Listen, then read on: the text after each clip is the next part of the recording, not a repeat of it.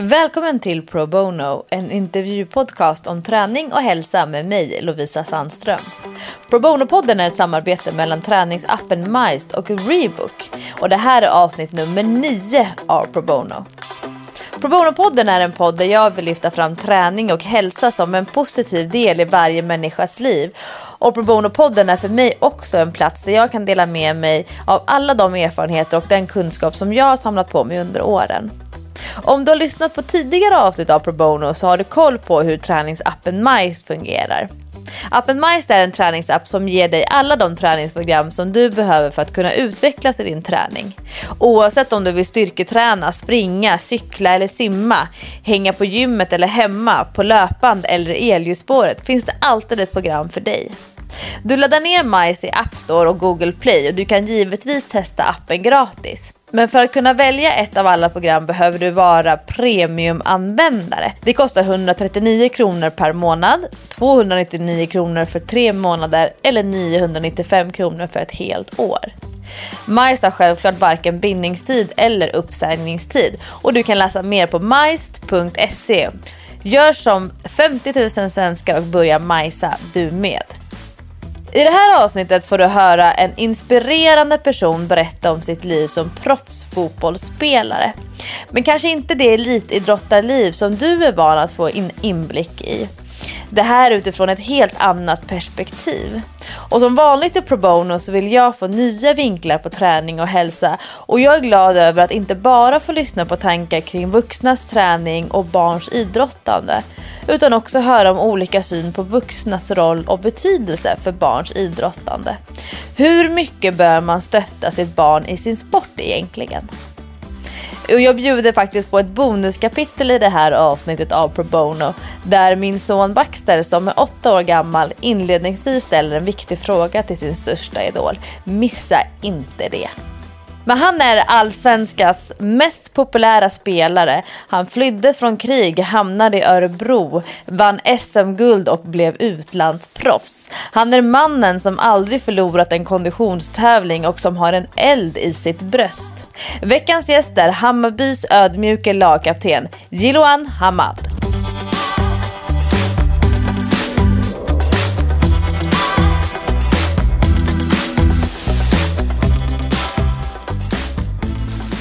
Hej. Aldrig förlorat en konditionstävling. Det stämmer faktiskt. Hur tävlar du i kondition? Det är väl när man kommer till, alltså jag som har växt upp i en lagmiljö, där är det alltid massa tester. Oftast när man samlas igen efter uppehållet, efter en längre ledighet. Eller så är det precis innan man ska avsluta säsongen. Eller innan man går på ledighet. Så dels när man är i form och även ur form. Så då brukar man ha, det är olika tester, allt från Cooper-test där man springer 3 kilometer på tid, det kan vara beep-test. Det finns några olika tester också, men det är så det brukar se ut. Men hur hårt behöver du pressa dig då för att vinna ett konditionstest? Det beror faktiskt på vilket lag som jag har spelat i. Ibland har jag väl kanske inte gått max, alltså 100. Ibland har jag behövt verkligen ta i allt. För det finns alltid någon som vill utmana en. Och för mig som vissa spelare brukar alltid säga skratta. Så fort man vet att det är test så har det alltid några som är lite oroliga. Hur ska det gå för mig?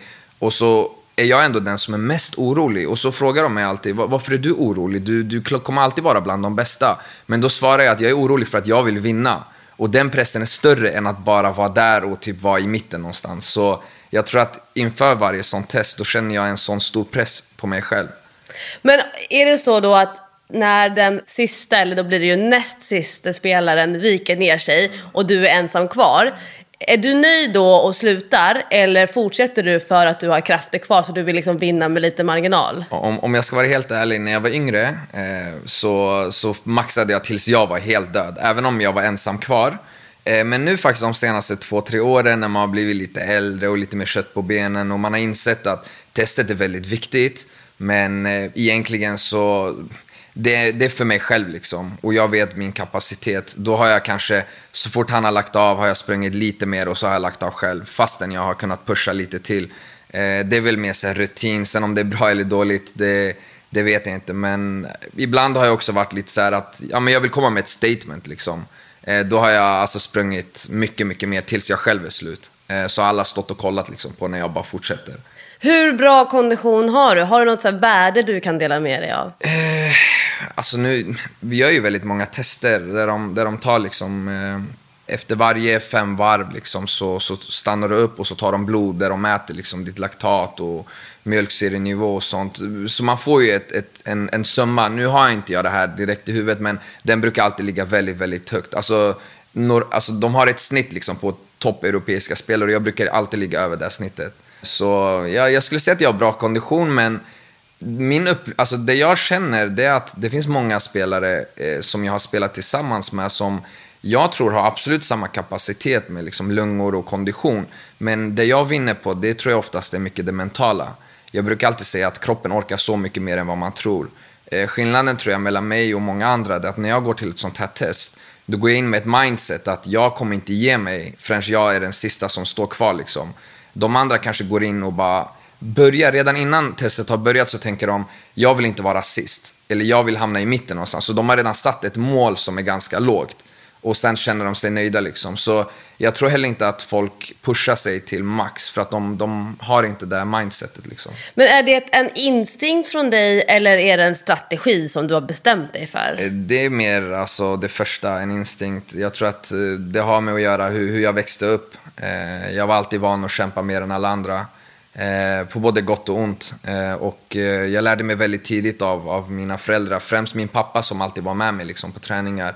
Nu var ju han så här, gick i sjukpension liksom, var väldigt skadad i krig och så han försökte jobba men det gick inte bra, så han levde på socialen och det gjorde att han fick mer tid med mig. Så han var där varje träning, han såg hur de andra var, hur jag var, och jag minns att han var väldigt sträng liksom. När jag hade armarna kring midjan så skrek han på mig på kurdiska liksom, ta bort armarna, du ska inte visa att du är trött, du ska vara den som springer mest liksom. Och varenda löptest eller löpträning när vi hade när vi var yngre så var det så här, du ska alltid ligga först, du ska alltid ligga först och du ska aldrig fuska. Och det är de orden som har fastnat någonstans än idag.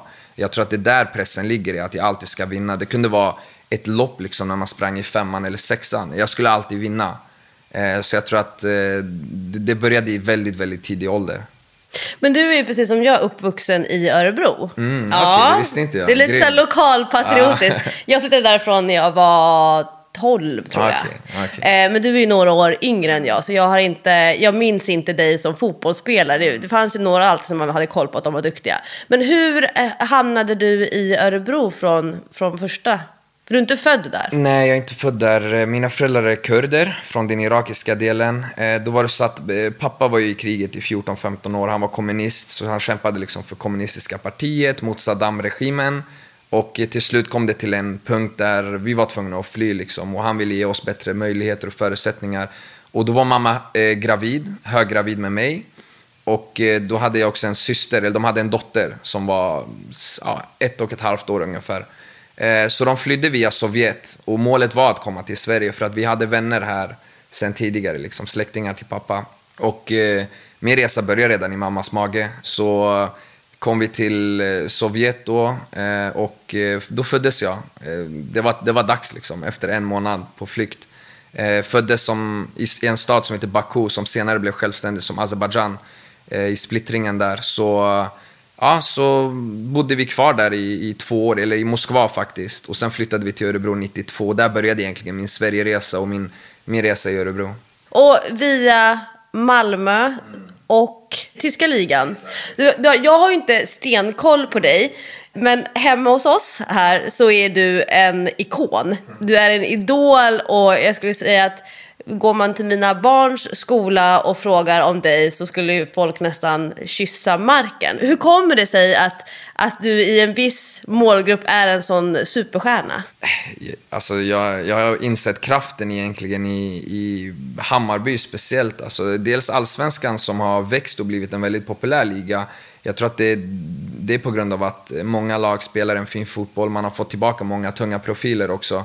Sen blir det ju såklart när man är ung. Jag vet själv liksom, när jag var i deras skor hur mycket man såg upp till A-lagsspelarna som spelade i det laget som man själv ville spela i. Sen i takt med att det har gått bra och vi har haft väldigt bra sportsliga framgångar, speciellt det här året, så tror jag att det är många som är väldigt glada och tacksamma över det. Sen valde jag ju att komma tillbaka till Sverige som kanske var en chock för många.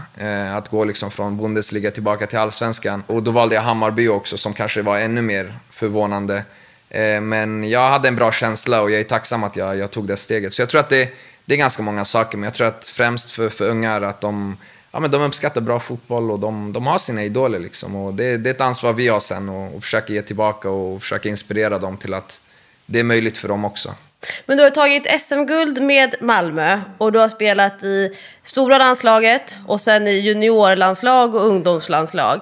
Vad skulle du säga är din största idrottsliga eller sportsliga framgång? Kan man rangordna sånt som fotbollsspelare? Det är svårt. Alltså, jag är tacksam för jag är väldigt nöjd med min karriär. Sen har det ju självklart varit så här, vissa grejer som har kunnat gå bättre eller inte. Men jag tror att det är livets gång. Man ska inte älta vissa saker. Men jag tror att när jag kom till Malmö som 17-åring, precis fyllda 17, så... Och då blev du proffs? Exakt. Jag tillhörde BK Forward innan ett division 1-lag. Så det som var bra med att växa upp i Örebro, det var att och även tillhöra BK Forward, det var att man fick chansen väldigt tidigt. Jag spelade A-lagsfotboll redan när jag var 15. När jag var 16 var jag ordinarie i forward och där låg i grund sen till att jag blev såld sen till Malmö FF så tidigt. Men jag skulle nog säga att 2010 SM-guldet där, då var jag 19 år, var ordinarie i Malmö FF och vann mitt första SM-guld. Jag tror att det minnet, det är liksom den stora drömmen när man växer upp, att vinna ett SM-guld och få lyfta pokalen och vinna SM-guld där redan som 19-åring. Det var faktiskt stort. Sen har jag ju vunnit ett till SM-guld som lagkapten i Malmö också. Och det är många grejer som jag är stolt över. Men om jag får välja ett, då är det nog första SM-guldet. Det är alltid mest speciellt.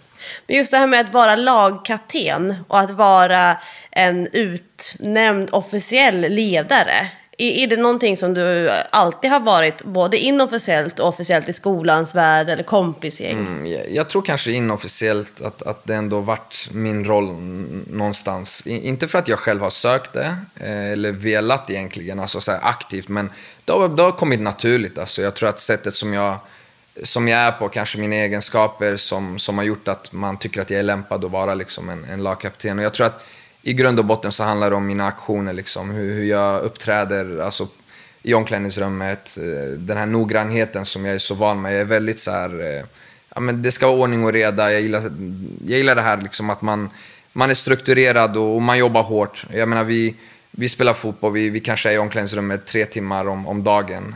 Och jag tänker så här, då ska man fan göra det bästa utav det, de 3 timmarna.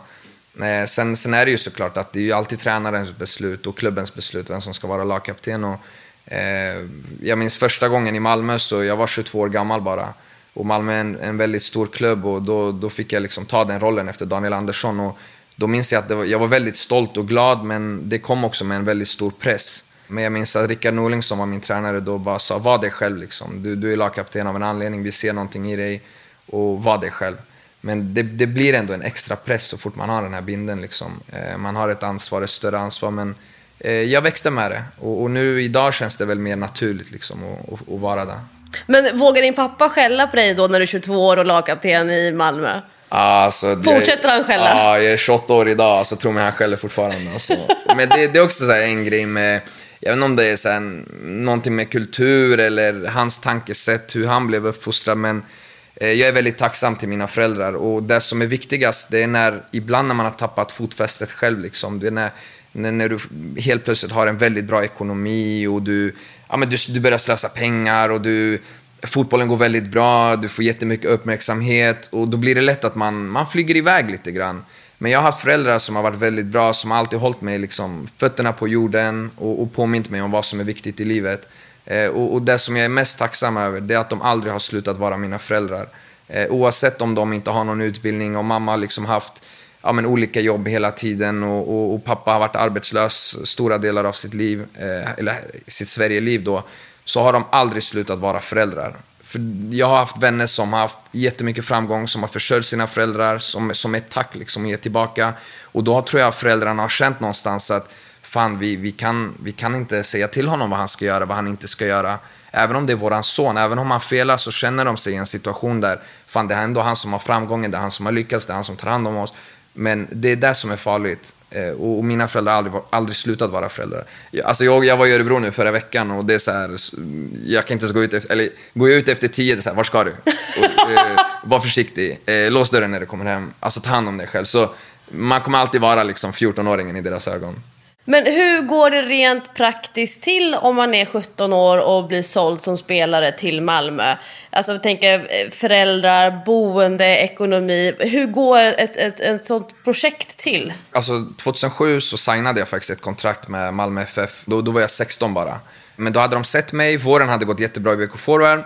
Och så bestämde de sig för att men vi signar dig nu i sommar, men du ansluter i januari 2018. Med 2008? 2008, exakt. Och då var jag nyss fyllda 17 eftersom jag fyllde sent. Jag fyller i november. Så då var det egentligen ett stort steg. Jag var tvungen att lämna familj, byta skola, gymnasium och allting. Men klubben hjälper till och fixar allt det där. De fixar lägenhet till dig. Du får en månadslön så att du klarar dig. Och ditt första proffskontrakt. Sen bestämde ju min familj sig för att vara kvar i Örebro. Jag tror att det är olika för olika situationer, olika spelare. Vissa familjer följer med spelaren till den nya staden. Men jag tycker att det är en väldigt stor omställning. Liksom. Då är det, istället för att en person ska ändra liv så blir det att det helt plötsligt 4 personer som ska göra det. Men mina föräldrar har alltid varit flexibla så de var och hälsade på mig ganska mycket. Men det tog hårt på dem också att liksom deras 17-åriga son ska flytta till en stad så långt bort. Liksom. Men det gick bra. Men hur kombinerar man en gymnasieutbildning med att spela i Allsvenskan? Det är det svåra. Det var väldigt svårt. Jag minns att jag kämpade verkligen första året. Och jag kände bara så här, det går inte. Alltså hur jag än vrider och vänder så går det inte. För att jag ville själv ta studenten. Skolan var alltid viktig liksom, och även hemifrån det var väldigt mycket så här, skola. Och även när man själv inte förstår det så inser man det nu när jag är äldre. Fan vad bra att de pushade mig liksom, att skolan var viktig. För det finns inga garantier med fotbollen. En skada, uteblivet kontrakt, du börjar spela dåligt och sen är du väck liksom. Men det jag kom fram till efter 1 år var att vi åkte ju på träningsläger ibland i februari, kunde vara borta i liksom 2-3 veckor. Ibland tränade vi 2 pass om dagen, hade ingen chans att gå till skolan. Så då planerade vi att men istället för att gå 3 år så sprider vi det på 4 år. För jag tänkte, jag försvinner ingenstans. Jag är 17 och jag har precis kommit till Malmö, jag har ett 4-årskontrakt. Men då går jag 4 år istället. Så jag tror att det är bara ursäkter det här att jag klarar inte det är för mycket. Man kan lösa det. Jag satt med en studievägledare och vi kom överens liksom. Men splitta dem på 4 år istället. Så det var inga problem. Så du tog studenten? Jag tog studenten.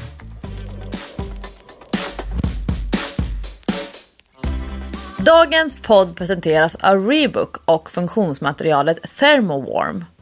Jag älskar att träna utomhus året om, men nu på vintern kan det vara utmanande att klä sig rätt. Alltså man vill inte frysa, men man vill heller inte känna sig svettig och instängd.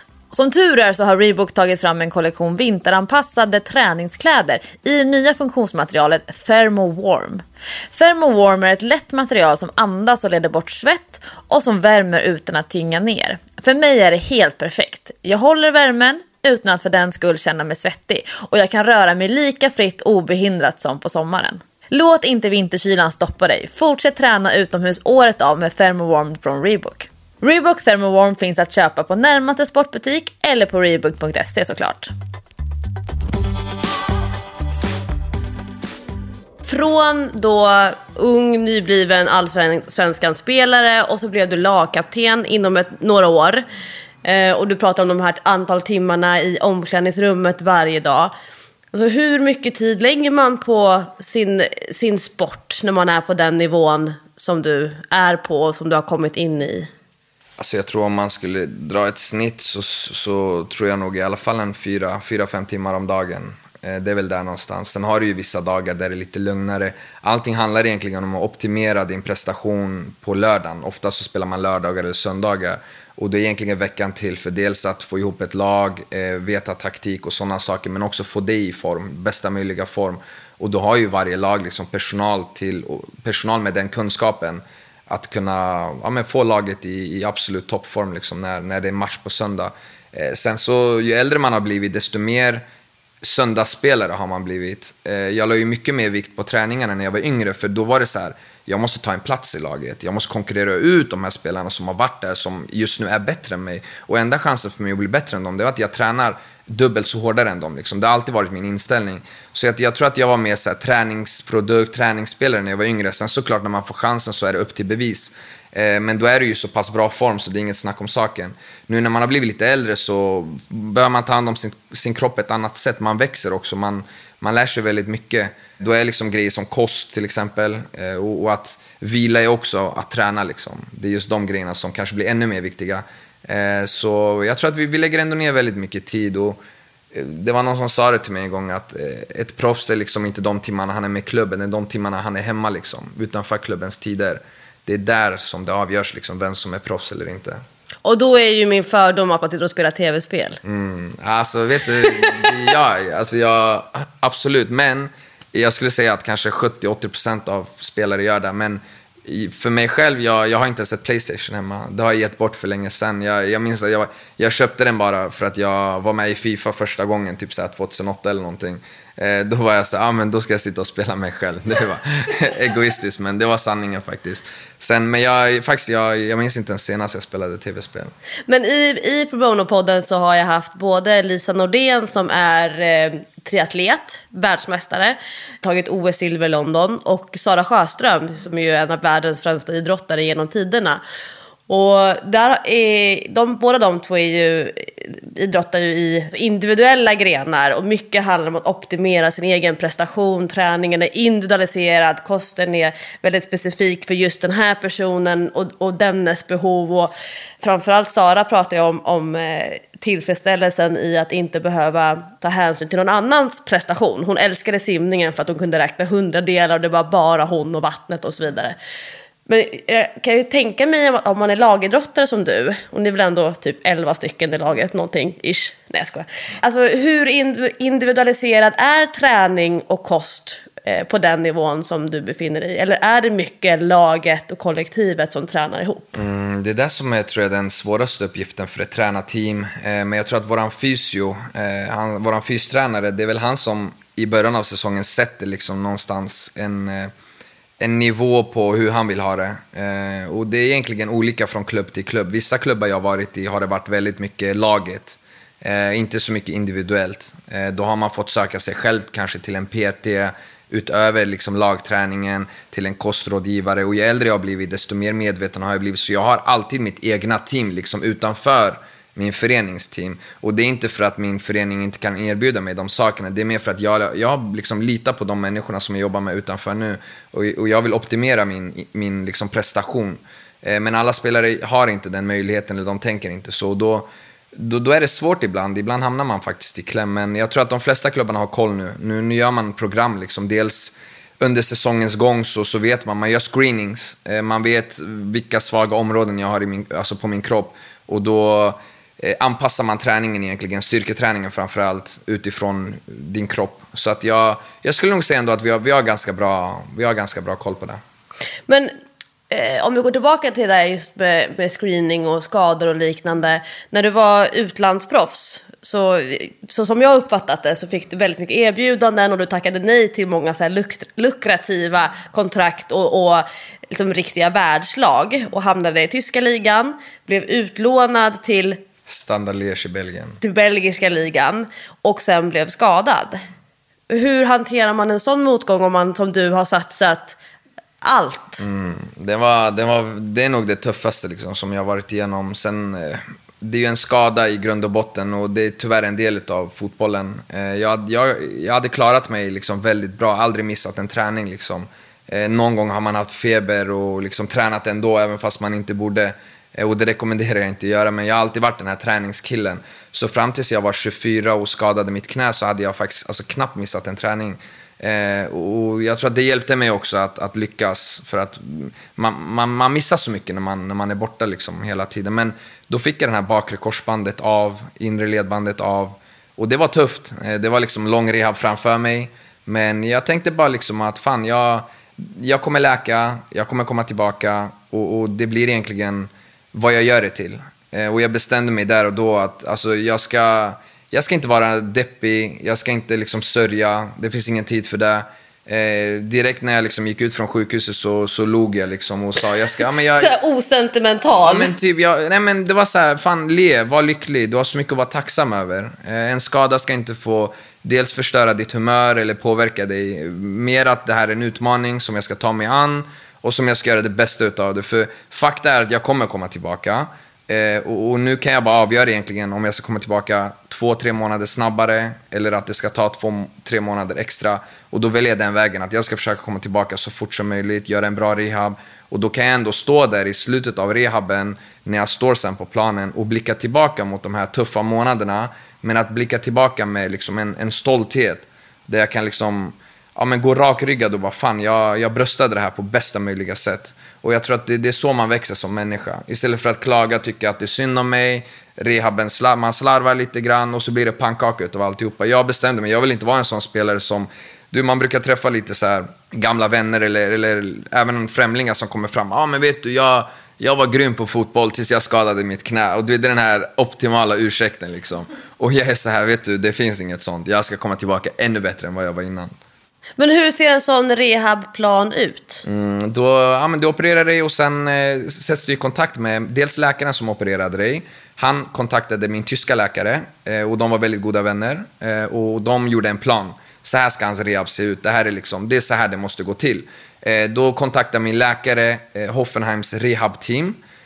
Och då har min rehabtränare som heter Ottmar, han har koll för att Thomas, våran lagläkare, har lagt upp en plan liksom. De första 6 veckorna, sen andra månaden, 3:e, 4:e och så vidare. Så det är väldigt strukturerat, allting är korrekt. Du som spelare behöver inte oroa dig för gör jag någonting fel, går det här rätt till? Utan där har du verkligen otrolig personal. Du är i de bästa händerna. Du har en träningsanläggning där du har alla möjliga redskap för att komma tillbaka snabbt. Och det var det som hände liksom. Så sakta men säkert, men enligt plan. Och så kör man på bara liksom. Men du är då inte en sån som så här testar, nu kanske det är bra, och så river upp det? Alltså, kunde du ändå ha is i magen och liksom lita på att alla säger det kommer lösa sig, du ska inte ha för bråttom? Ja, alltså grejen var, jag är ju en sån person. De vill säga, gå inte på den. Och så går man på den ändå och så bara, fan, det här var inte så bra. Så några såna hade jag ju. Jag skulle ljuga om jag sa att jag aldrig liksom försökte lite mer än vad de sa. Men jag märkte faktiskt ganska snabbt att min rehabtränare Ottmar alltid gjorde mer än vad läkaren sa. För att hans erfarenhet, alltså han har jobbat med det här så länge, så att han har kommit fram till att, eller hans expertis är liksom på det sättet. Han går lite mer på känsla än på just det här protokollet från läkarna. Så fort jag märkte att Ottmar pushar ändå mig ganska mycket, då försvann mina tankar också. Men det var så här små detaljer liksom. Även fast jag hade en stor skena och benet inte fick böja, så kunde man ändå träna andra delar utav kroppen. Det är där som är skillnaden när du spelar utomlands kontra kanske att vara hemma i allsvenskan. Där har du helt andra förutsättningar. Där har klubben en ekonomi där man kan betala medicinska teamet pengar. Du kan ha en vad ska man säga, mer personal. Jag tror att en grej som vi behöver förbättra i Sverige, det är det medicinska teamet. Vi prioriterar inte det så mycket, tyvärr, för att det är väldigt viktigt. Det kan vara en skillnad mellan att en spelare missar de här 3 matcherna eller är tillbaka inför de här 3 matcherna. Så det är någonting som i Sverige som vi är lite efter med.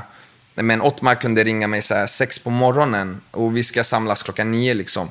Och så bara, svarar inte jag då. Självklart, jag ligger och sover. Jättemorgontrött kille är jag.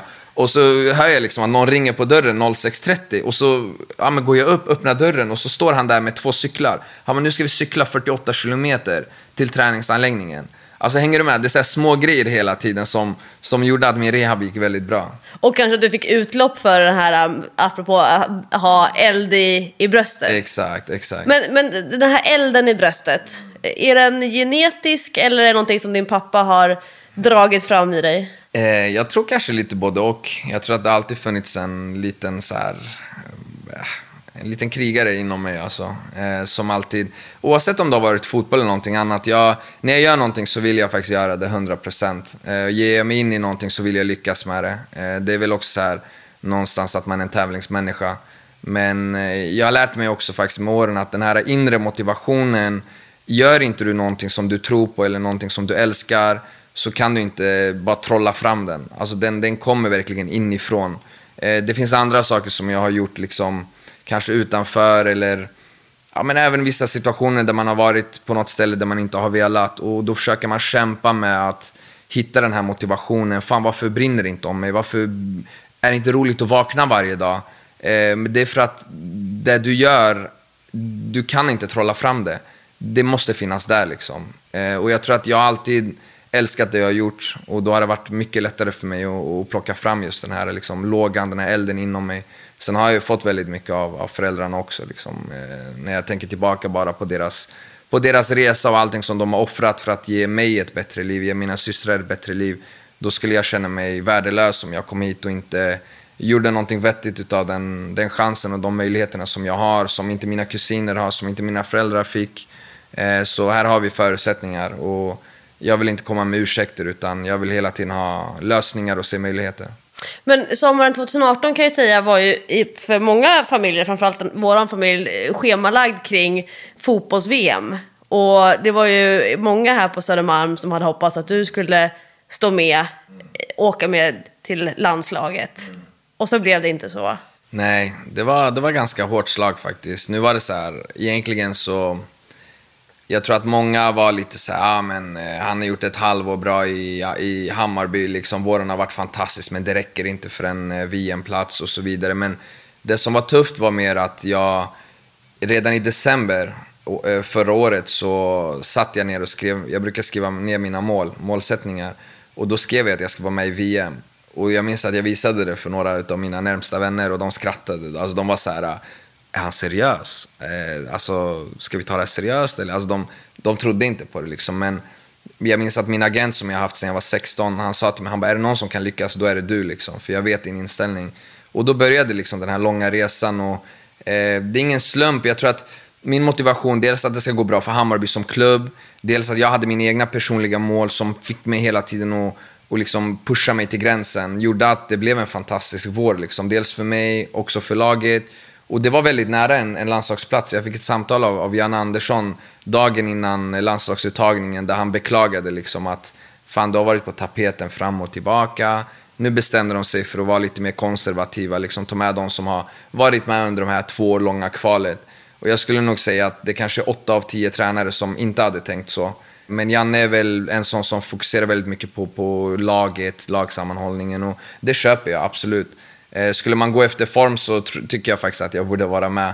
Men jag är ändå tacksam att han ringde, jag är tacksam att jag var på tapeten. Det är bara att kämpa vidare liksom, mot nya mål och drömmar. Så det... Men vad står det då i din målbok inför säsongen 2019? Jag har faktiskt inte exakt, vågar du säga det? Om det är bara närmaste som får höra. Nej, alltså jag är ganska privat med det, men jag har heller inga problem nu faktiskt att prata om det. Jag brukar alltid sitta och skriva mina målsättningar innan säsongen börjar. Så om jag ska vara ärlig så nu skrev jag den i december förra året, för att jag visste att januari-turnén var runt hörnet liksom. Men nu för 2019, om jag ska vara helt ärlig, jag har precis avslutat min säsong, så jag har inte kommit dit, och jag vet inte själv vart jag hamnar liksom, vad som händer. Så jag tror att jag måste läsa några andra grejer innan jag kan sitta och skriva mina målsättningar. Men du är sugen på att åka utomlands igen? Ja, det känns som det. Jag tror att jag har alltid varit ärlig liksom från början när jag kom till Hammarby, att mitt mål är att komma hit, ge glädje till folket, att Hammarby ska bli ett topplag liksom. Det där klubben ska vara, med den alltså fantastiska publiken, våra otroliga supportrar och den potentialen som finns i laget. Jag tror att i år har vi väl ändrat väldigt många människors åsikt och tankar. Nu är vi där uppe liksom, nu vågar klubben drömma igen. Supportrarna kommer till arenan och kommer med liksom självförtroende. Du kan möta så här, ja, men ett mittenlag och känna nu vi vinner idag liksom. Vi kan möta ett topplag och vi ska vinna idag. Så det är kul liksom att vi har kommit dit på så kort tid. Sen är det också vi får se vad som händer. Jag har bra dialog med Hammarby fortfarande. Det är absolut inte uteslutet. För när jag blickar tillbaka så har det varit 2 fantastiska år för mig personligen. Jag har varit väldigt lycklig. Jag har skaffat en ny familj, brukar jag säga, i Hammarby-familjen. Så man har ändå byggt upp någonting nu. Och lämnar det, då ska det vara värt liksom.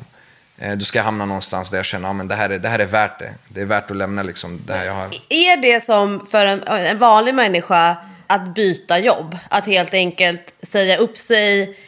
Alltså, kan det vara så till och med att man säger upp sig innan man har något nytt jobb? Eller hur blir det mentalt för en fotbollsspelare? Ja, alltså man kan nog jämföra det lite med att byta jobb. Liksom, du trivs jättebra på ditt jobb, men du vet att det kanske finns bättre jobb utomlands som betalar mer och som alltså nivån på ligan eller på jobben är bättre. Alltså det går att jämföra. Sen har vi ju liksom massa andra olika aspekter. Att det är som fokus på prestation hela tiden.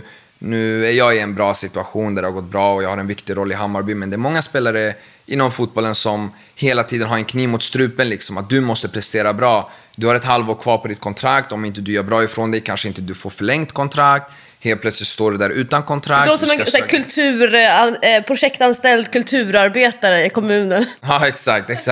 Det går undan liksom. Men så det är väldigt stressigt om jag ska vara ärlig. Alltså, men man lär sig hantera det. Det gör man faktiskt. Och det är också svårt liksom. Vilket steg ska man ta? Det är mycket strategi. Du måste ha bra människor runt dig som hjälper dig på rätt spår. Det ska vara liksom en plan redan när du är ung och liksom en långsiktig plan. Eller idag, jag är 28 nu har jag redan en plan liksom, ungefär vad jag vill. Liksom. Jag har en vision. Jag tror att man måste se helhetsbilden. Man måste alltid tänka några år framåt också. Så det är mycket tänka också.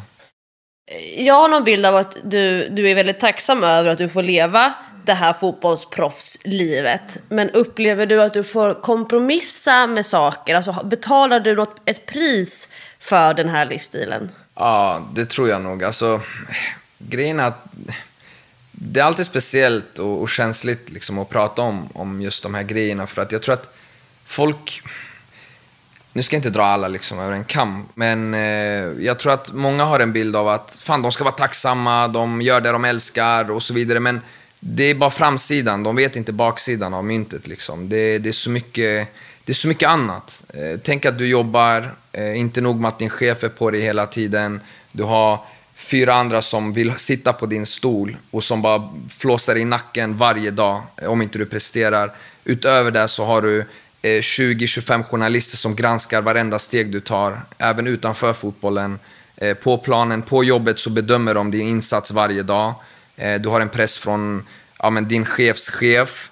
Det kan helt plötsligt komma in en ny på jobbet och liksom ett kontrakt som tickar. Så det är väldigt många saker. Du bor i ett främmande land, en främmande stad. Din familj är inte ens med dig genom tuffa eller lätta. Även om de är där och du vet att du har deras stöd så är de inte fysiskt närvarande. Du är väldigt utelämnad liksom. Och det är klart att vi älskar det vi gör, men ju äldre du blir, desto mer ett jobb blir det. Du kommer i kontakt med...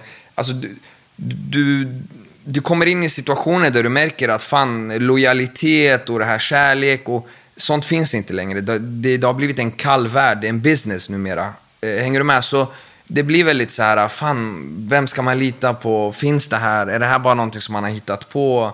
Det är därför till exempel det här med Kennedy, hans avskedsgrej, hur fin den var för mig. För att jag är 28 nu, jag har upplevt väldigt mycket, jag har erfarenhet, jag vet hur branschen och hur fotbollslivet är, både på hemmaplan och utomlands. Men när man ser en sån spelare med den lojalitet, kärlek som egentligen inte ens finns längre, det gör hela händelsen ännu mer. Alltså jag har aldrig varit så tagen och liksom känslig någon gång, alltså tror jag, som det här ögonblicket. För att det här har ändå varit hela mitt liv någonstans. Och att få se den äkta kärleken och passionen som alltid har drömt om och som många fortfarande har en illusion om att den är sann, men den är inte det. För Kennedy är en utav, den enda, alltså det här kommer inte hända igen liksom. Det ska väldigt mycket till. Så man ska vara försiktig med vad man säger. Man måste alltid tänka liksom några steg längre fram. Så det är en väldigt tuff bransch. Det är faktiskt en tuff bransch. Så det är klart att jag skulle ju gå och säga att det var jätteroligt att vakna upp varje dag, oavsett vilket lag jag har spelat i. Ibland är det är inte nice att liksom vakna på morgonen. Man ser inte fram emot att gå och träna, för det har blivit jobbigt liksom. Men jag tror att det är som alla jobb i världen. Alltså, du är inte glad varje dag liksom. Men du är född 1990 och 28 år gammal och har ju hunnit med oerhört mycket under en då 10 år lång proffskarriär sedan 2007-2008 i Malmö. Och inte bara fotbollsdelen, alltså varumärket Jiloan Hamad och business. Har du redan nu börjat preppa för framtid? Ja, du har koll alltså. Ja, jag har börjat preppa faktiskt. Jag var inne på det här spåret. Jag tog 2 ledarskapsutbildningar när jag var skadad i Tyskland. Jag har en mentor som heter Ernst Knudsen som jobbar i Malmö. Han är liksom före detta bankman, jobbar fortfarande mycket inom bank. Och han lärde mig den här kopplingen mellan att vara idrottsmänniska kontra arbetslivet, att det är samma utmaningar. Liksom, de som vill lyckas, du kan dra den parallellen. Det är väldigt mycket likheter i det. Så då började jag redan för kanske 4-5 år sedan med ledarskapsutbildningar, personligt ledarskap. Och sen har jag liksom hela tiden haft de tankarna. Och när jag kom tillbaka till Sverige för 2 år sedan, 1,5 år sedan, då väcktes den här, fan nu är det dags. Jag är 27, det är dags att börja göra lite grejer för framtiden. Alltså. En annan så här 35. Nej, men jag tänker så här, det finns tid att börja och det finns tid att börja. Jag tänkte, fan jag är 27, jag börjar med grejer nu.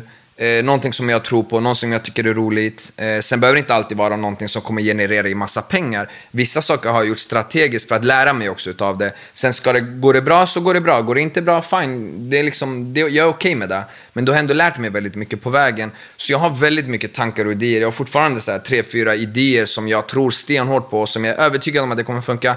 Men just nu räcker inte min tid till, för jag gör 3 saker utanför fotbollen. Och jag känner liksom att fan, man får också ta det lite lugnt. Men vad är det du gör nu då utanför fotbollen? Eftersom du inte spelar tv-spel. Ja, exakt. Jag kollar serier när jag skojar. Jag har ett klockföretag som jag drivit tillsammans med två vänner. Harvey Stockholm. Och men vi har tagit fram en klocka som vi tror på. Och det är en rolig grej liksom. Försäljningen går bra. Allting rullar på. Och det är en rolig hobby, jag har alltid tyckt om klockor. Det är så här rolig grej, typ proffskarriär och sen så bara, vi testar klockbranschen. Ja, exakt. Alltså, ja, faktiskt. Jag kom in i bilden lite senare än David och Stefan som startade upp det från början.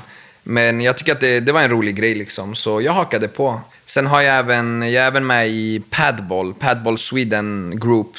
Och det är en grupp egentligen där vi försöker göra sporten stor. Padball är egentligen en variant av, tänk dig paddel fast fotbollstennis. Paddeltennis, alltså bland den här tennissporten när man får skjuta på väggarna. Exakt. Så det här, och då har du en mindre bana.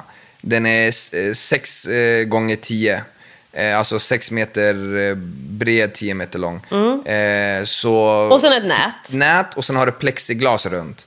Och till skillnad från vanlig fotbollstennis, så här får du använda dig av väggarna. Så att det är jättebra teknik, spelförståelse. Alltså speciellt för unga, där tränar de mycket touch, spelförståelse. Du ska hela tiden räkna ut liksom vart bollen kan studsa, reaktionsförmåga. Så utomlands har de redan börjat liksom smälla upp massa banor på ungdomsakademier, så att de ska liksom få in den här. Vad är det för regler? Det är egentligen, det är som, jag tänkte säga som paddel, men då måste man förklara det också. En servar, bollen över nät, och man spelar 2 mot 2. Du kan ju spela 1 mot 1 också. Men då är det en studs. Sen måste du passa minst en gång sinsemellan innan du lägger över den.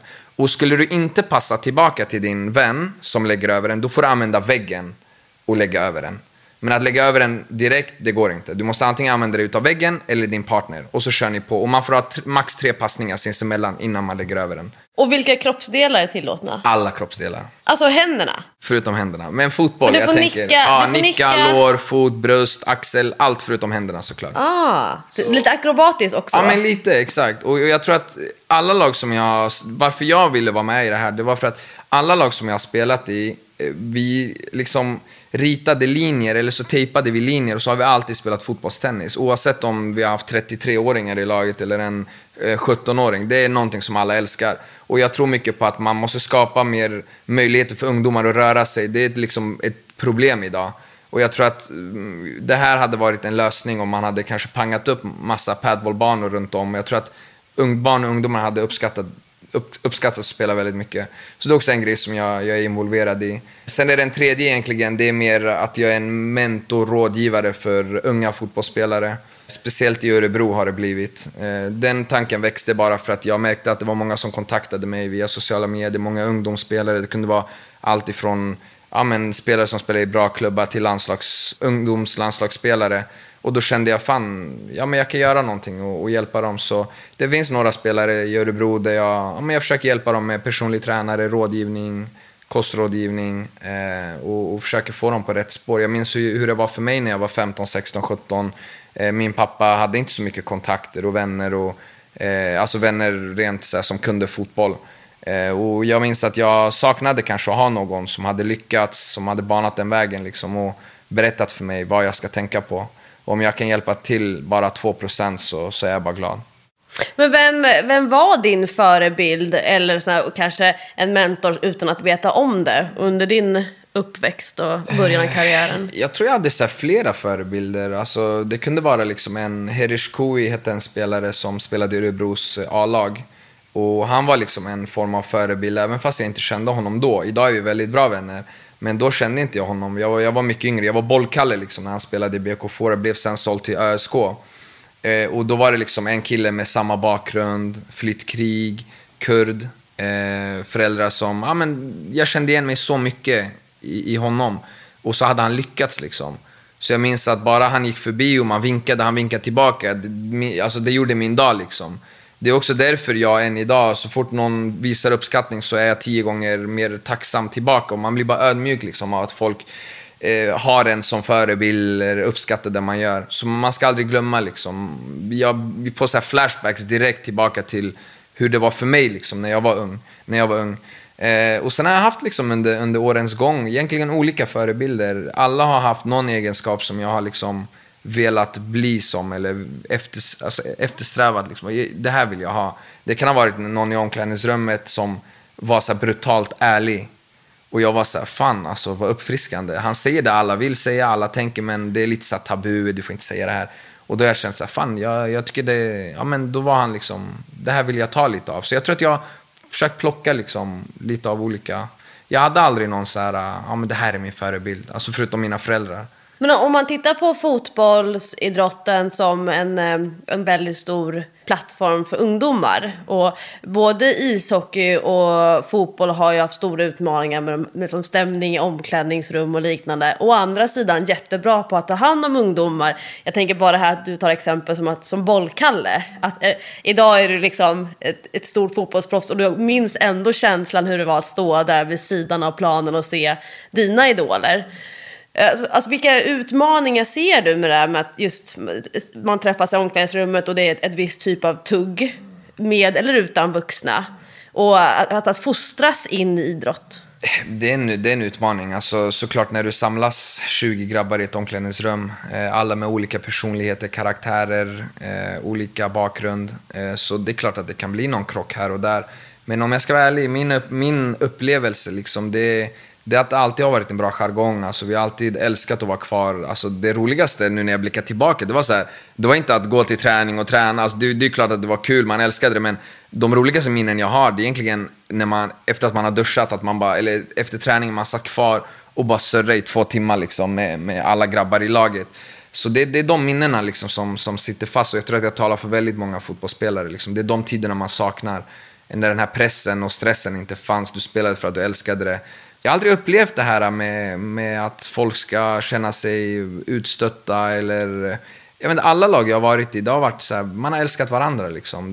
Det är det som är fint med fotbollen, att oavsett bakgrund, oavsett om du har känt personen i 5 år eller 5 minuter, så är du välkomnande. Du får en samhörighet, du tillhör en grupp liksom.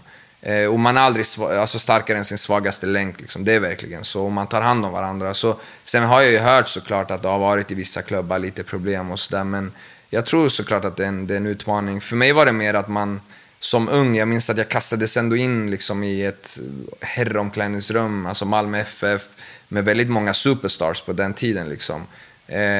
Och det var så här, fan, man kanske var lite för tidigt ibland. Man fick höra sådana saker och ja, men du vet, man kastades in i en värld som man kanske inte var beredd på. Och jag tror att det har format mig. Vissa misstag jag gjort tidigare i livet eller vissa tankesätt har kanske påverkats mycket på grund av att jag kastades in i den här världen väldigt tidigt. Men jag tror att man blir också stark och härdad. Och dina blivande eller kommande barn, kommer de få satsa på fotboll? Jag har faktiskt funderat på den här frågan alltså, innan jag har haft diskussioner. Om jag ska vara helt ärlig, skulle de se att jag får en dotter eller en son och både han eller hon skulle, ja men jag vill spela fotboll. Jag hade aldrig pushat dem. Jag hade visat dem vägen, typ, ja men det finns det här, gett dem möjligheter och förutsättningar, men sen är det upp till dem. Men om jag ska vara helt ärlig, om jag fick välja, alltså mitt ego skulle säga, fan om jag får en son eller dotter och de hade spelat fotboll och varit skitduktiga, fan vad kul det hade varit, jag hade blivit så stolt över dem. Men om jag fick välja här och nu, då hade jag nog sagt, om jag fick välja mellan att antingen så studerar de och liksom det blir någonting av deras studier, eller att satsa på en fotbollskarriär, då hade jag nog valt att de hellre studerar.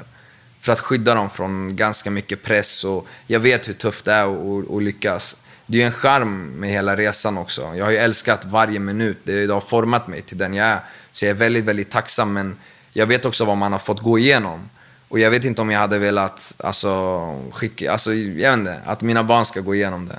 Jag vet att du har varit ganska så engagerad i politik. Att du har gjort tydliga statement framförallt kring rasism. Har du själv blivit utsatt för rasism kopplat till ditt yrke som fotbollsspelare? Nej, faktiskt inte. Det är också en grej som är lite så här, man hör ju väldigt mycket, och jag växte aldrig upp i något så här bra område egentligen på det sättet. Men jag har ändå... Jag vet inte om det var för att mina föräldrar var väldigt så här, det är upp till dig själv. Jag har ju blivit orättvist behandlad, alltså för att jag har varit svartskalle, det är ju medveten om, alltså 100%. Men där och då så lät jag inte det bli en ursäkt, jag lät inte ta över mina känslor. Det var så här, jobba dubbelt så hårdare liksom. Sen gillar inte jag hela den här tanken att som invandrare använda det här som en ursäkt liksom. För jag tycker att vi lever i ett Sverige där alla är välkomna, alla har samma förutsättningar. Kanske inte ekonomiska förutsättningar, eller att man bor i ett socioekonomiskt område, och det blir ju tuffare såklart, men du har ändå förutsättningar. Fan, du har lyckats, alltså när vi mötte AIK, då är båda lagkaptenerna från förorten liksom. Det är Henok Goitom och det är jag. Så, och vi klappar och kramar om varandra, och vi är liksom lagkaptener för en av de största klubbarna i Sverige. Så att det går att lyckas. Så jag vill bara att man ska... Fan, ibland får man knyta näven i fickan liksom. Och det gäller även svenskar. Alltså, livet är inte enkelt för alla svenskar heller. Alltså, jag ser mig själv som en svensk. Alltså, jag kanske inte ser ut som en svensk, men jag känner mig jättesvensk. Så jag tycker bara att jag tycker vi går mot en bra väg. Jag tycker att det har blivit lite bättre. Vi har ju visat att man kan lyckas oavsett liksom. Och jag har inte velat själv använda det som en ursäkt. Ja, men jag lyckades inte för att han var rasist. Varje tränare är rasist som inte låter den spela liksom. Och jag är väldigt så här anti. Jag är lite emot det. Kämpa hårdare bara. Tillbaka till träningstemat. Om du som i ditt yrke som fotbollsproffs får välja ut ditt absoluta favoritträningspass och ditt absoluta hatpass, vilka 2 pass skulle det vara då? Alla kategorier träning. Ja. Jag kan tänka mig att den här 48 kilometer cykling i Belgien kanske inte var jätteroligt. Nej, den var inte rolig faktiskt. Jag hade kramp. Det var mest jobbigt att sitta på sadeln i så länge. Träningsverk. Men jag skulle nog säga att jag alltid tyckt om styrketräning. Det hade nog varit, jag tror att många spelare hade sagt direkt styrketräningen. Men det har varit en naturlig del av min träning liksom, i så många år. Och jag tycker att den är väldigt viktig också. Jag har alltid älskat att styrketräna. Men jag skulle nog säga i så fall när vi har de här, när man samlas efter och så kör man de här testerna. Även om de är bra, men just för att jag har sån press liksom på mig själv. Så oavsett vart jag hamnar, vilken klubb jag går till, så hatar jag de första 3 dagarna då det är testdagar. Oavsett om man gör de bästa testerna eller inte, det blir en sån press. Så om jag fick välja så hade man bara gått in i träning liksom och skippat de här testerna. Men tror du att du skulle känna mer press de dagarna än...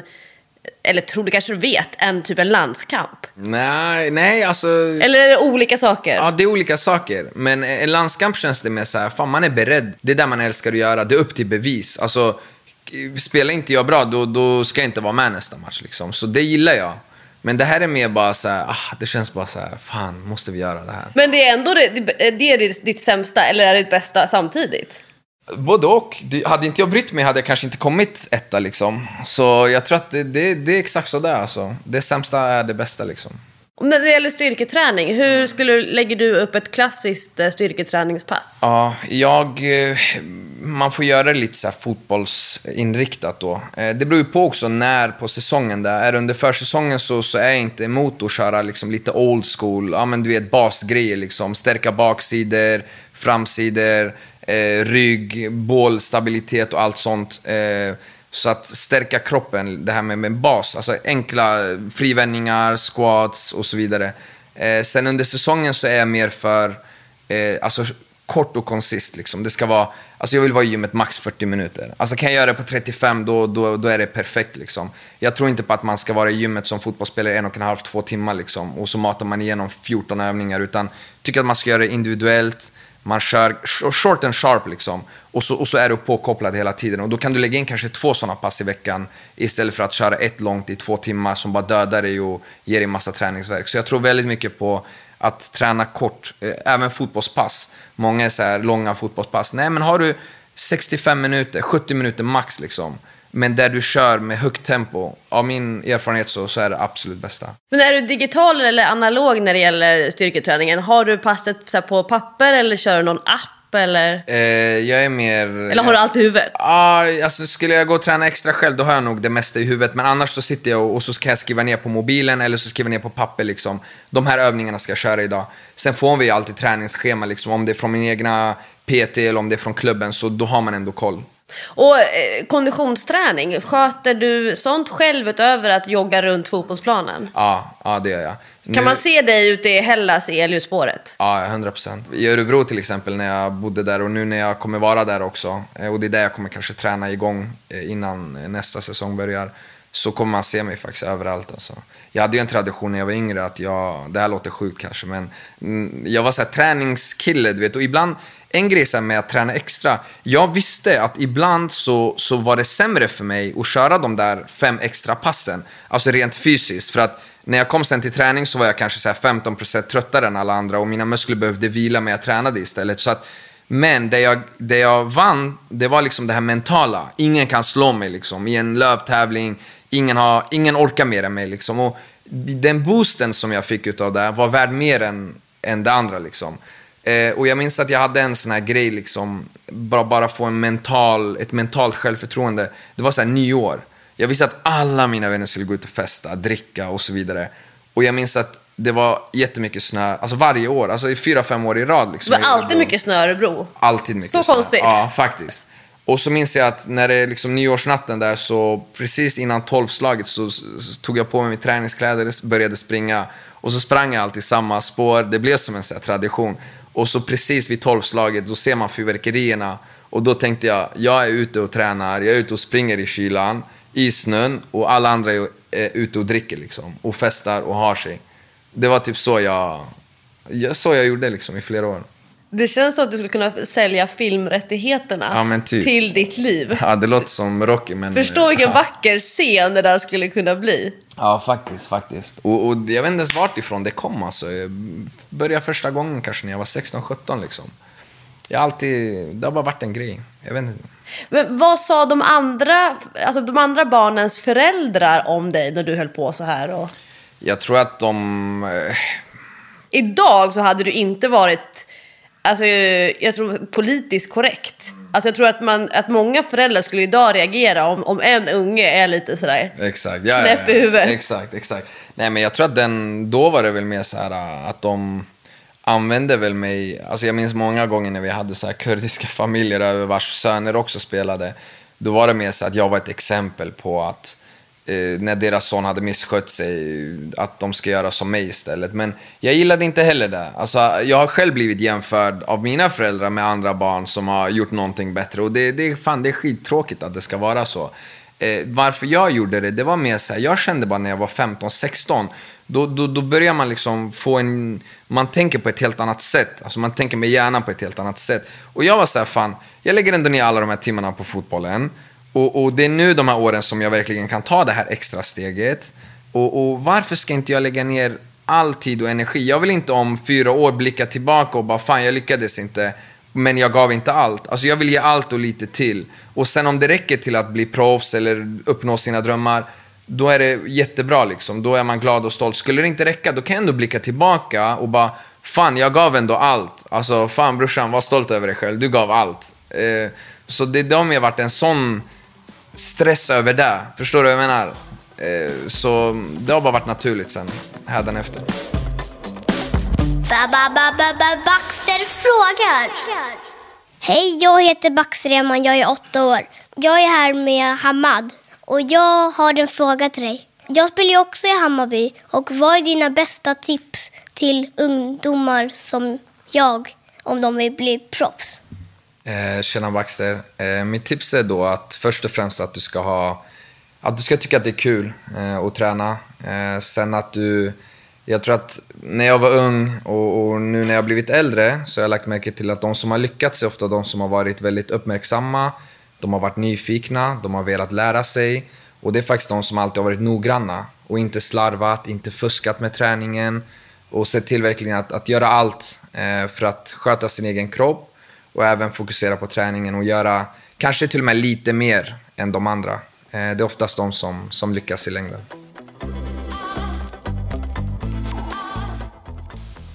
I varje avsnitt av Pro Bono så har jag alltid 10 snabba frågor. Så här måste man ta lite ställning. Så jag undrar till dig, om du måste välja, är du helst snabb eller uthållig? Uthållig.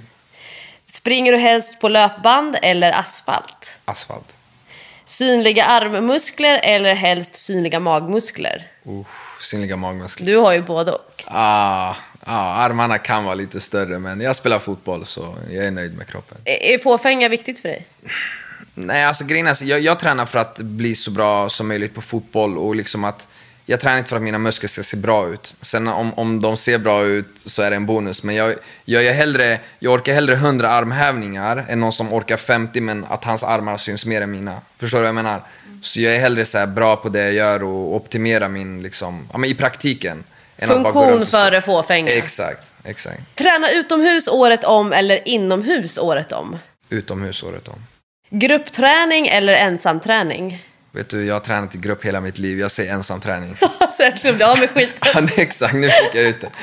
Podcast eller musik? Podcast. Lyssnar du på det när du tränar? Ja, det är jag faktiskt. Alltså jag älskar musik. Men det känns som att man får ut lite mer av att lyssna på podcast än att lyssna på dagens rap till exempel. Mäta din tid på milen eller ditt tyngsta marklyft? Tid på milen. Och då undrar vi ju såklart, vad springer du milen på? Alltså vet du, jag minns inte ens senast vi sprang milen alltså. Det är ganska så här, men man gör inte det oftast, alltså springa 10 kilometer liksom.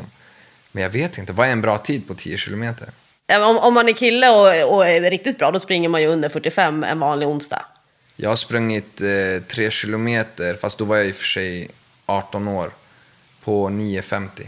Ja, det är väldigt bra. Ja.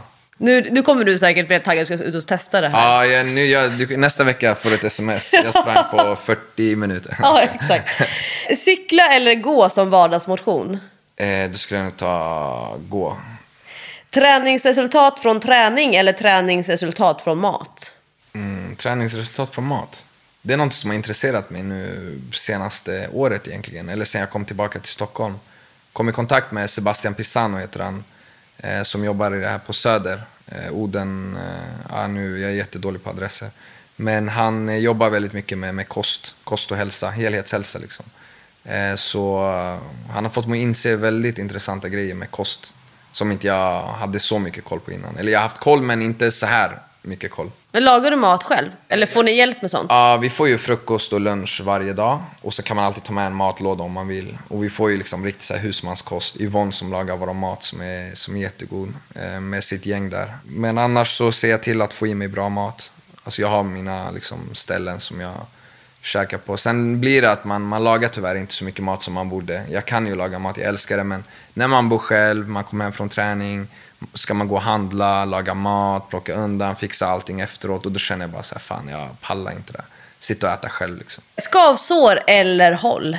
Jag har värsta skavsåren nu för att vi lirade hockey med laget. Så håll alla dagar i veckan. Alltså skavsår är fan det värsta som finns. Men hur ofta får man håll när man är fotbollsproffs? Alltså jag har inte fått håll på ett bra tag alltså.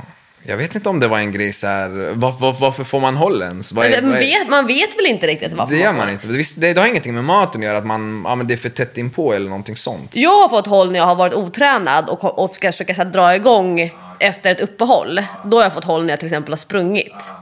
Och sen ibland kan jag få håll. Jag kan få håll långt upp under revbenen när jag springer riktigt hårt. Om jag får håll så får jag håll där också. Alltså lite högre upp liksom. Och så bara är det hjärtat. Ja exakt, nu är det kört. Men det kan inte vara jättekul om man spelar en landskamp eller om så här SM-final. Final, allsvenskan. Och så mitt i liksom så får man håll. Det hade varit komiskt. Då måste man fejka en vadsträckning. Typ, men jag tror ändå man kan kämpa sig igenom håll alltså. Är det så farligt?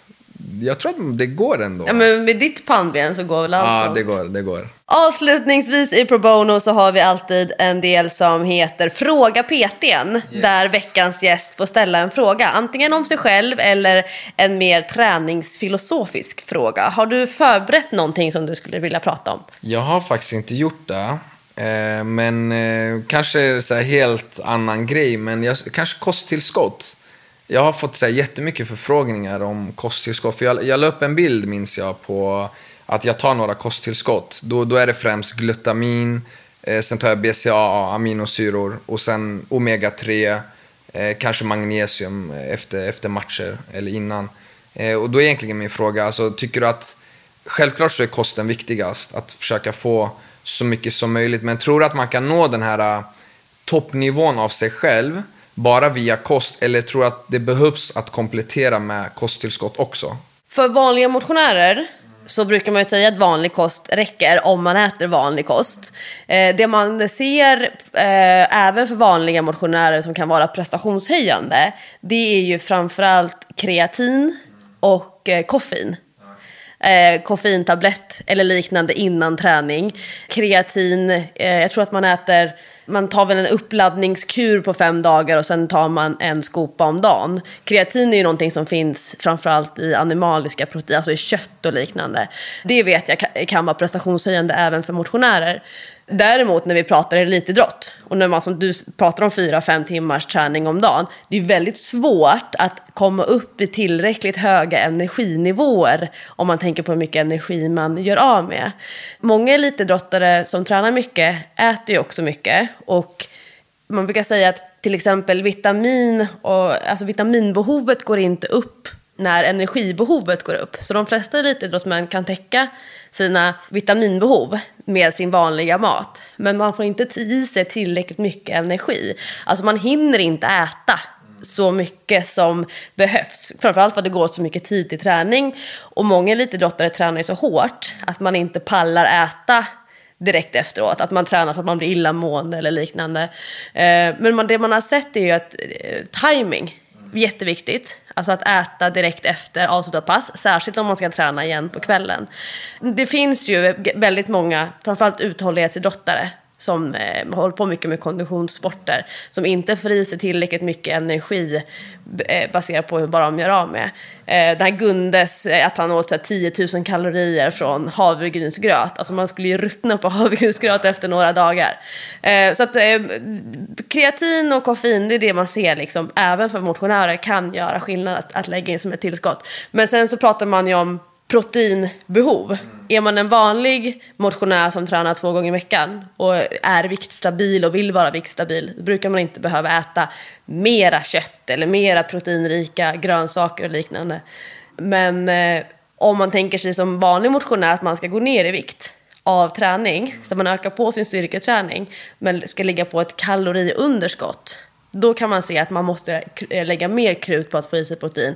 Och då pratar man om mellan 2 och 3 gram protein per kilo kroppsvikt. Men om många elitidrottsmän ligger ju högt i kolhydratintag och mycket kött. Men det är svårt att äta så mycket som när du säger 4-5 timmar om dagen. Alltså du kan ju sällan gå hungrig. Nej, alltså jag äter alltså jättemycket. Jag tror nog att hade du sett mig en hel dag så hade du blivit förvånad över hur mycket mat jag får i mig. Jag är så 1,73, väger 72 kilo, men jag kan äta alltså. Tar du proteintillskott då innan du ska gå och lägga dig på kvällen till exempel? Nej, alltså proteintillskott tar jag faktiskt inte. Det är så här, om jag kör så här ett tungt styrkepass under försäsongen så kan det vara liksom att men jag kan ta lite protein direkt efteråt. Men det är mer egentligen alltså bärboost på morgonen. Sen tar jag liksom alltid med mig BCA ut på planen. Så när alla dricker vatten så kör jag liksom aminosyror liksom. Och sen glutamin vid tuffa pass så tar jag liksom en liten skopa, blandar det med vatten. Och jag mår bra. Använder du sportdryck? Nej, faktiskt inte. Vi har ju det. Laget har ju sportdryck som vi får där. Så vi har ju liksom matchdagar, vi har koffeinshots och liksom allt annat sånt, men det är typ omega-3 och sen magnesium och sånt som jag tar själv. Men annars så äter jag, alltså jag äter väldigt mycket. Och jag äter sent också. Jag äter alltid en sen måltid på kvällen. Alltså jag kan äta typ så här 21:00. Och så blir det att Jag mår bra av det liksom. Men tränar du innan frukost? Det är också en grej som har varit mitt stora problem. Det är att jag har ingen aptit på morgonen. Alltså dels är jag så här seg på morgonen, men när jag ändrat om min kost så har det blivit att nu vaknar jag pigg och liksom mår bättre. Men jag har ju slutat, jag äter inget gluten och mejeriprodukter. Så bröd, pasta är borta. Jag har ersatt mjölk som jag älskade med liksom havremjölk eller mandelmjölk. Mitt enda problem är att på morgonen när jag vaknar, jag får verkligen inte... Alltså jag har tränat på tom mage hela min karriär. Nu försöker jag få i mig lite frukt och bär på morgonen. Kanske ett kokt ägg. Så det är någonting jag kämpar med fortfarande. Men sjukt nog så mår jag bättre när jag tränar på tom mage. Det kan vara en fråga liksom. Är det så dåligt att träna på tom mage när man äter ändå sent på kvällen? Alltså det där är ju ett vanligt dilemma för vanliga motionärer när man vill kanske gå från 2 till 3 träningspass i veckan och sen inser man att det enda som skulle kunna vara rimligt det är att göra ett morgonpass. Och då måste man gå upp 45 minuter tidigare plus att gå upp ännu tidigare för att hinna äta och så vidare. Man kan träna på tom mage. Man kan ta ett glas vatten eller en halv banan. Skulle man bli lite skakig till exempel. Jag har inga problem med att träna på tom mage. Jag blir inte skakig. Jag kan till och med få nästan så lite euforisk känsla av att träna på tom mage. Jag gillar att inte behöva vara rädd för att bli för mätt eller att känna mig för tung och liknande, särskilt om det är löpning. Men det jag funderar över, vad äter du dig mätt på när du har tagit bort de här klassiska kolhydratkällorna?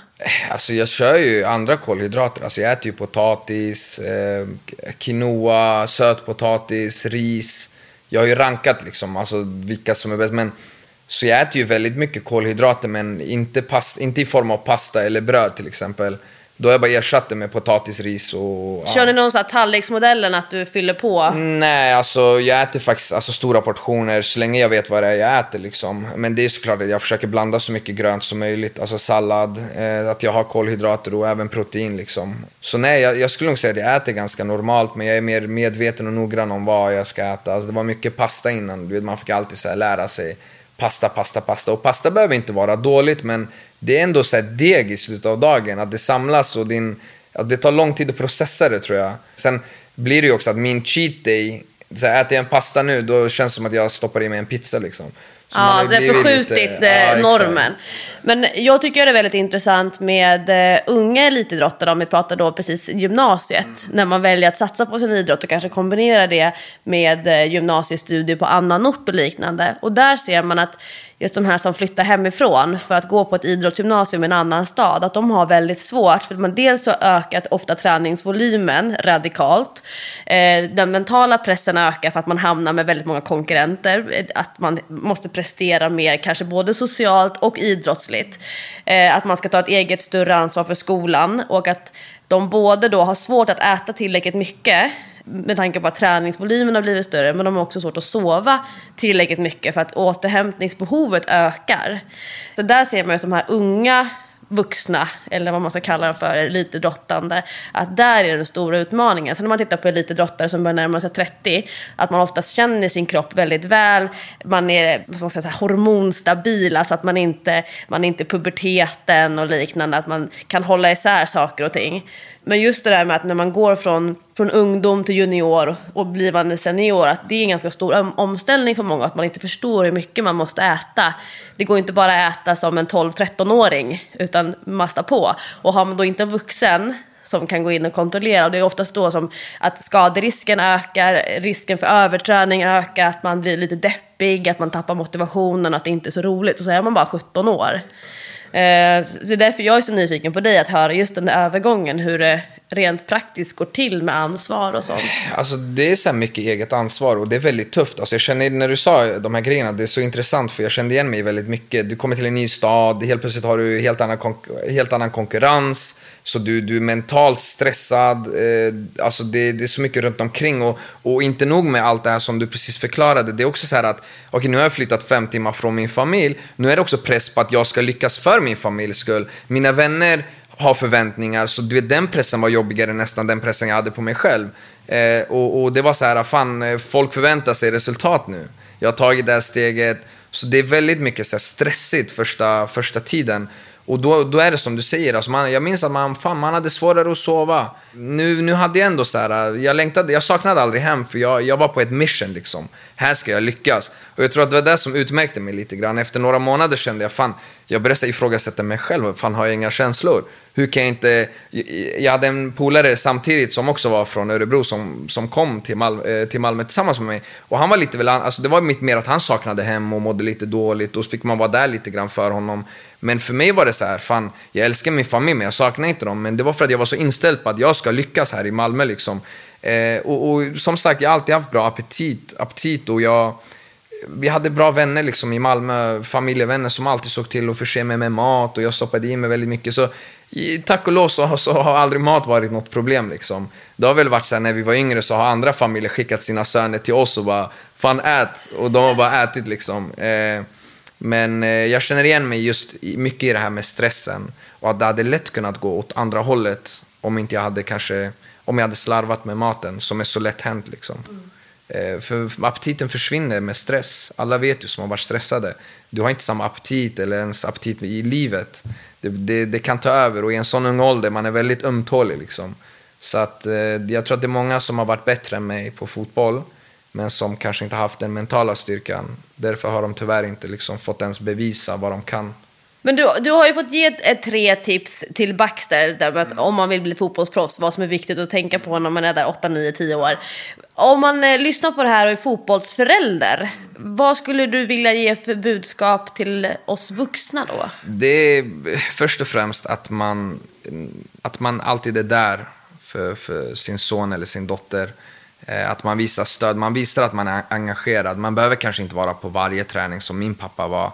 Nu hade jag tur att tur i oturen, att han var tillgänglig. Men försöka gå på träningar, försöka visa ert stöd. Det betyder så mycket, för att jag spelade fotboll för min skull, men när jag började inse hur mycket tid och kraft mina föräldrar har lagt i det och den stöttningen, då blev det så här, det är för deras skull också. Och det blir som att man tar på sig den här Superman-dressen liksom. Alltså, man får vingar. Och jag tror att den kraften är större än någonting annat. Det är den här extra motivationen, de extra procenten, att jag gör det för fler personer liksom. Det är en delad lycka, delad framgång. Så jag tror att visa stöd. Sen också våga vara, alltså jag tror att det har blivit en stor diskussion nu så här, ska man vara fotbollsförälder? Du vet, jag var på Hammarbys ungdomsträning. Jag älskar att kolla på ungdomar, alltså knatta när de spelar. Det är det absolut bästa jag vet. Och jag minns att det var föräldradagen, sa de. Jag var, vad då föräldrar? Ja, men andra dagar får de inte vara här. De får bara vara där en gång i veckan. Men va? Alltså vad händer? Jag vet inte om det är bara Stockholm som har problem med det här. Att det är så här väldigt... Örebro är det så här, det är chill. Alltså föräldrar kommer och kollar. Sen såklart så här skriker ju vissa föräldrar mer än andra. Men jag tror inte på det här att utesluta föräldrarna helt. Alltså, jag tror mer på att föräldrarna ska vara del. Alltså det är mitt barn liksom. Och var ändå tuff men rättvis. Alltså de lär sig väldigt mycket i hemmet. Det här disciplin, det här med att vilja träna extra. Jag tror att man ska ta bort det här. Alltså det har blivit för mycket så här, man ska vara, alltså du ska ju vara en förälder, men fan, du måste vara lite tuff också. Det är ju nu de formas, det är nu du uppfostrar dem. Tuff men rättvis liksom, ge konstruktiv kritik. Men du måste ändå säga till om det finns någonting man kan förbättra. Och min pappa var ju hårdast av någon annan. Alltså, du vet, jag satt i trapphuset efter en dålig match, skämdes att komma hem liksom. Alltså, jag kunde sitta där en timme och bara och så samla mod. Och så kom en gäst till oss, en så här familjevän som skulle komma hem till oss. Så kom han på mig med att jag satt i trappen och liksom, alltså du vet, det var så här, det var på den nivån. Och så ska det ju inte vara, men alltså jag kände bara att det var inte så att jag skulle få stryk eller någonting. Det var mer att jag skämdes över min insats för att fan, jag ska göra bättre. Och så behöver det inte riktigt vara. Men jag säger bara att alltså, det ska vara lite tuffare än vad det kanske har blivit nu. Och sen det sista egentligen, jag vet inte. Jag tror att det är mycket upp till spelaren också. Men att få dem inse att det är viktigt, att fotbollen inte är allt. Jag tror att de spelarna som har lyckats, det är de som har haft, alltså vad ska man säga, de har varit lugna i att om inte fotbollen skulle gå bra, så har jag ändå det andra. Jag har ändå skolan att falla tillbaka på. Och den tryggheten har varit viktig för mig också. Speciellt med skadan eller allmänt lugn liksom. Annars går du runt och är stressad hela tiden. Får jag ett nytt kontrakt, du börjar ta dumma beslut, du börjar bli liksom aggressiv av dig, börjar bråka med fel personer, bara för att du vet att det här är det enda du kan göra. Så att uppmana era barn till att satsa på skolan också, för den kommer vara jätteviktig oavsett om de blir proffs eller inte. Stort tack till Jiloan Hamad, fotbollsproffs, just nu lagkapten i Hammarby, för att du gästar Pro Bono. Om man vill följa dig, finns du någonstans på sociala medier? Ja, det är bara att skriva in Jiloan på Instagram, Twitter, Facebook så hittar ni mig. Ja, tack för att du är med i podden. Tack så mycket, tack själv, det var jättekul.